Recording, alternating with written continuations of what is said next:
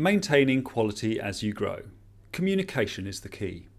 One of the biggest challenges for a growing business is maintaining the quality of products and services. At the start of your journey, you, as combined MD, Sales Director, CFO and T-Boy, may well have been doing pretty much everything. As a result, you were on top of the quality of what was going out the door, managing a direct relationship with all of your clients, and you knew who to blame when things inevitably went wrong.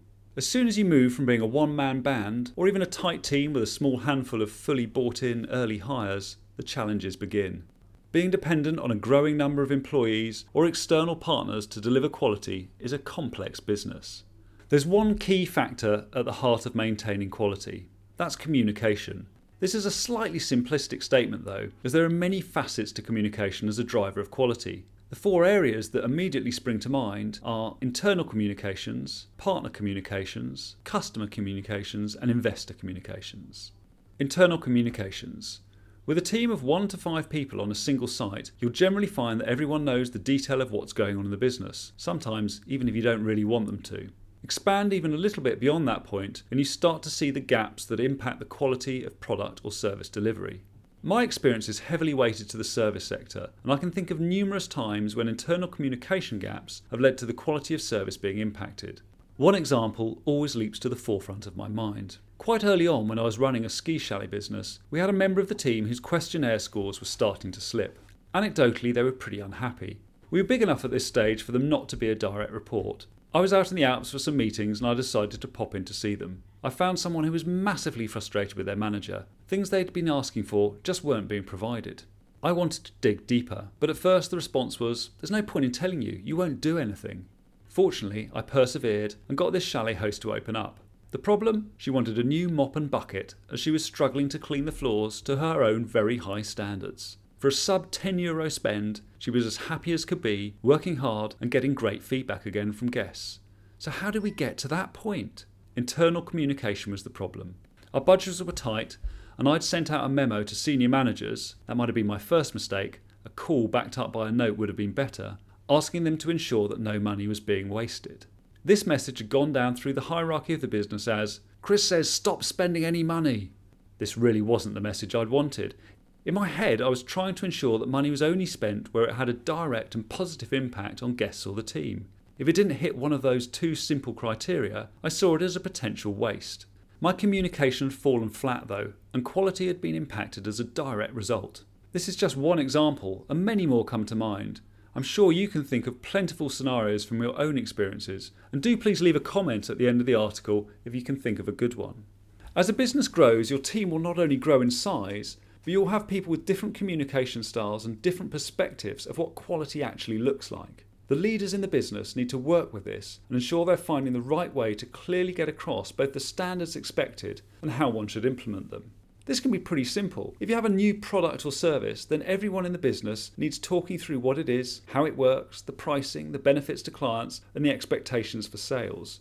Without this, a team can be left to interpret what is on offer, and this is what gets communicated outside the business. Delivering on half a dozen different interpretations of what it is you do or don't do isn't going to lead to quality delivery.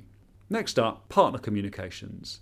As your business starts to grow, it's unlikely that you'll be able to do everything in-house. Most of us need to turn to businesses and individuals on the outside to help us deliver quality products and services, as well as support our growing team. When I first started working with suppliers and partners, I was pretty naive. I thought that if you agreed a brief, pointed them in the right direction and paid on time, then the product or services agreed would turn up on time every time. After all, the reason you'd chosen to use an external supplier was so that you didn't have the headcount in the business. Very wrong. If you want to keep on top of the quality of your offering, you need to manage your external suppliers. Managing them means communicating openly, accurately, and in a timely manner. Only the worst kind of supplier actively takes a pitch and ditch approach, but in my experience many do it inadvertently. You've got to share the blame though. Most suppliers only forget you if you let them. This isn't about pestering your partners, it's about interacting with them as you would if they were an internal department on your payroll. Keep them in the loop with what's going on in your business, what makes a difference to your customers, where your current pain points are, and how best you think they can support you.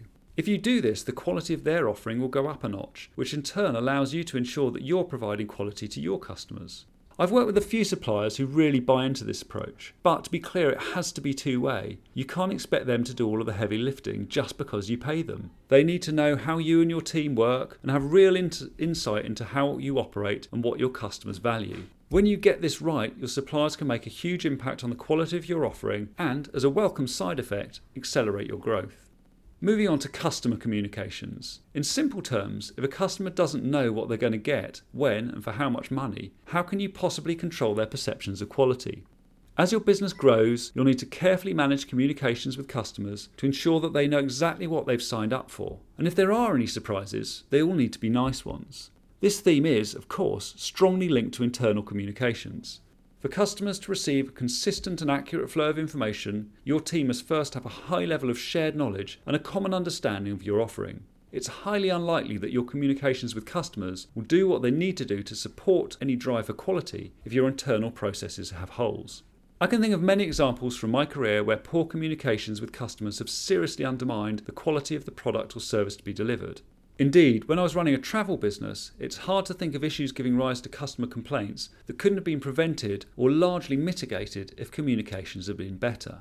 One danger in the area of customer communications is that a business can become far too inward-looking. Comms with customers are not therefore on their terms or sometimes even in a language they really understand.